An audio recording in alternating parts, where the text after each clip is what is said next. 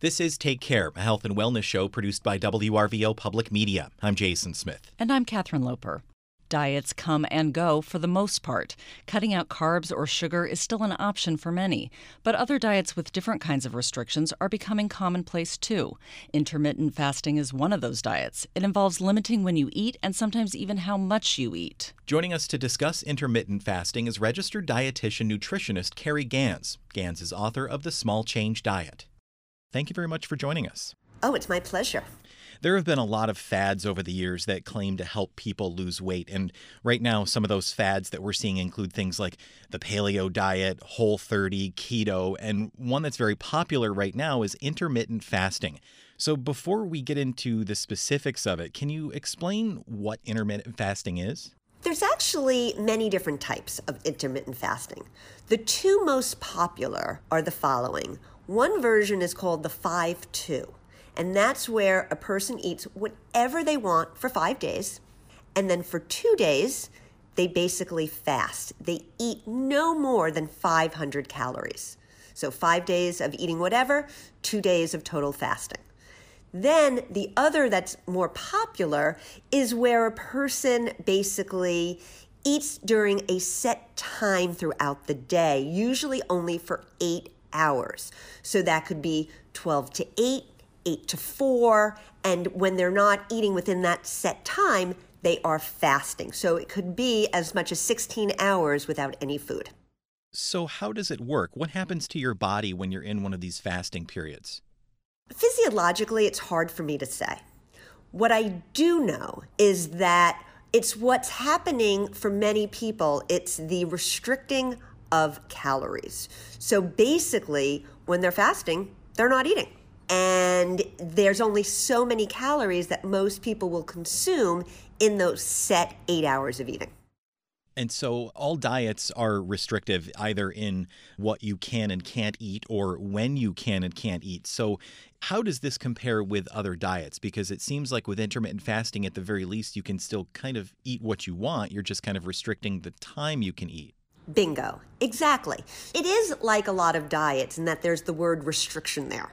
It might not be restricting your food choices, but it is restricting the quantity that you eat when you eat. So there's restrictions set on yourself, but a little different than it might be in some of the other popular fad diets. Is this like the other fad diets where the goal is just to lose weight, or do you see any health benefits to intermittent fasting? All right, there's two answers to that question. The first answer will start with, are there any health benefits?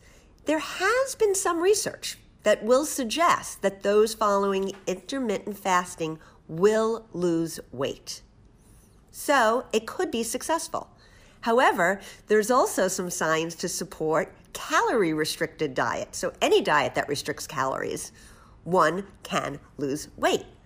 The bottom line is, can you keep it up? Is always the ultimate question, because that's what makes a lot of these just another fad diet.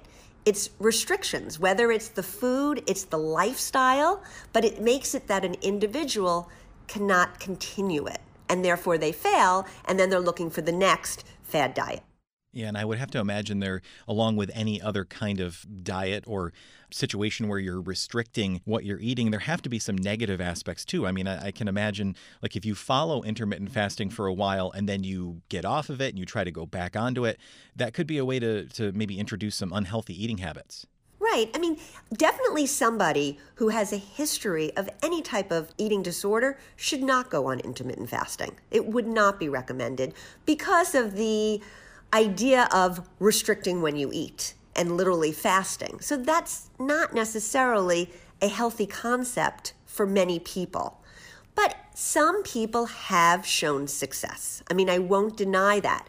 I sometimes think it's better maybe like a modified version of intermittent fasting, where maybe you say to yourself, it's 8 o'clock tonight, I'm done eating. I'm not going to eat till the morning. And just think of all the calories that so many people consume with late night noshing, that if they had that mentality, they wouldn't be eating those calories. Let's talk a little bit more about the long-term effects, if you can. Does fasting have any effect on, let's say, sleep patterns or your immune system or your metabolism? Well, the research is not necessarily yet on I can't speak of the immune, okay, because I don't know how it will affect it. The research is supporting, once again, long-term you could lose weight.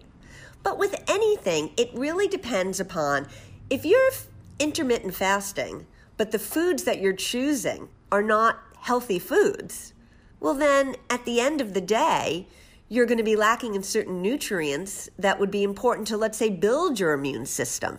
So we need to step away from the actual concept and look at the foods that a person is actually eating.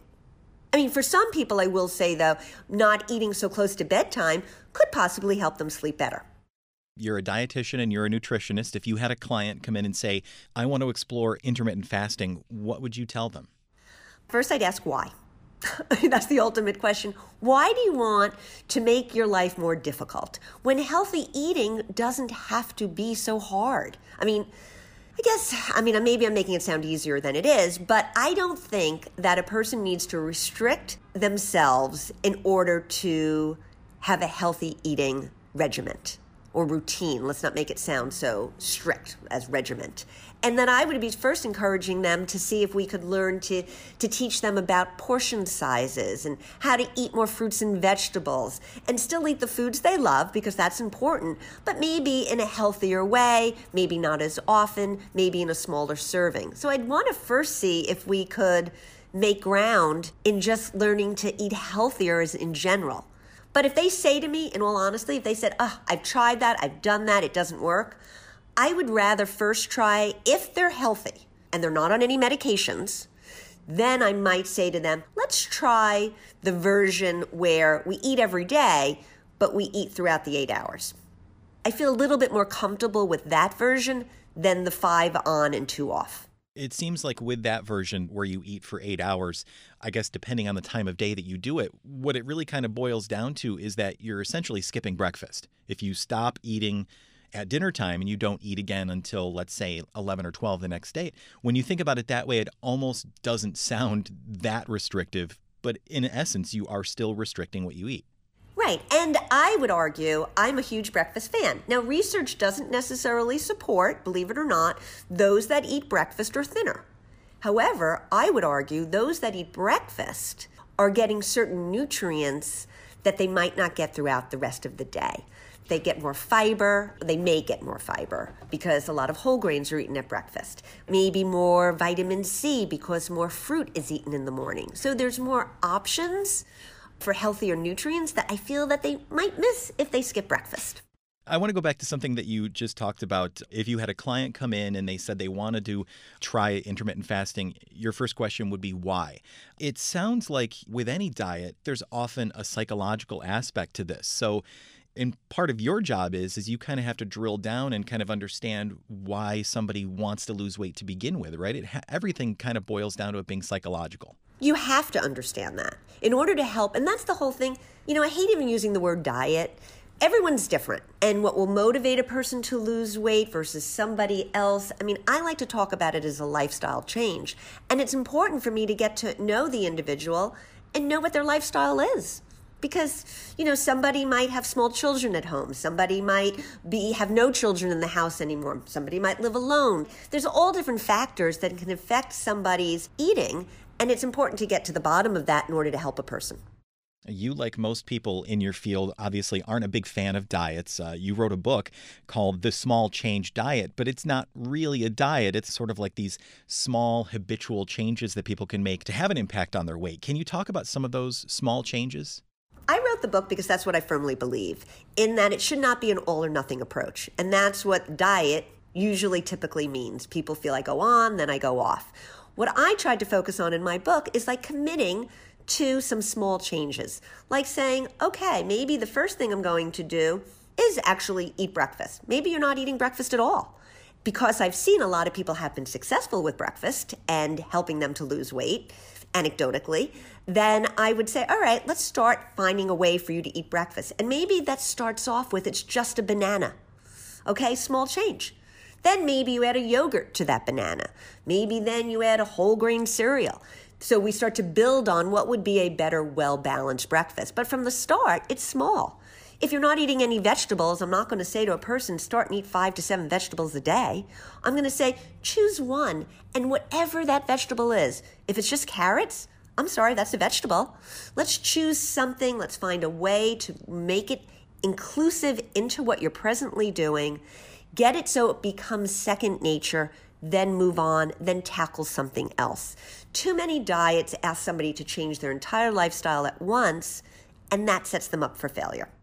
Yeah, it seems like the idea that you're talking about is to not necessarily restrict what you eat or when you eat, but to create those better habits, because if you do create those restrictions, you're bound to fail. Right, and it's also switching the whole conversation.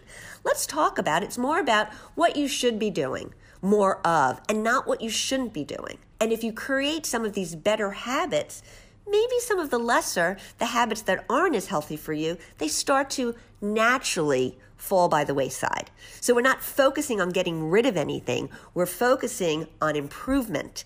And then with that, hopefully everything falls into place. In your opinion, does any diet work? Is there any successful diet out there? I'm going to say it depends upon the individual, to be honest with you. It really does. I mean, there's so many different diets out there. I'm not a fan of the 4-letter word. I prefer for an individual to concentrate on changing a lifestyle, and that's not necessarily a diet. So some people have been successful, but the question is for how long? And that's the bottom line. Are you successful, and how do you even talk about success? What is success? How do we measure success? Well, I want to thank you for being with us today. You're very welcome.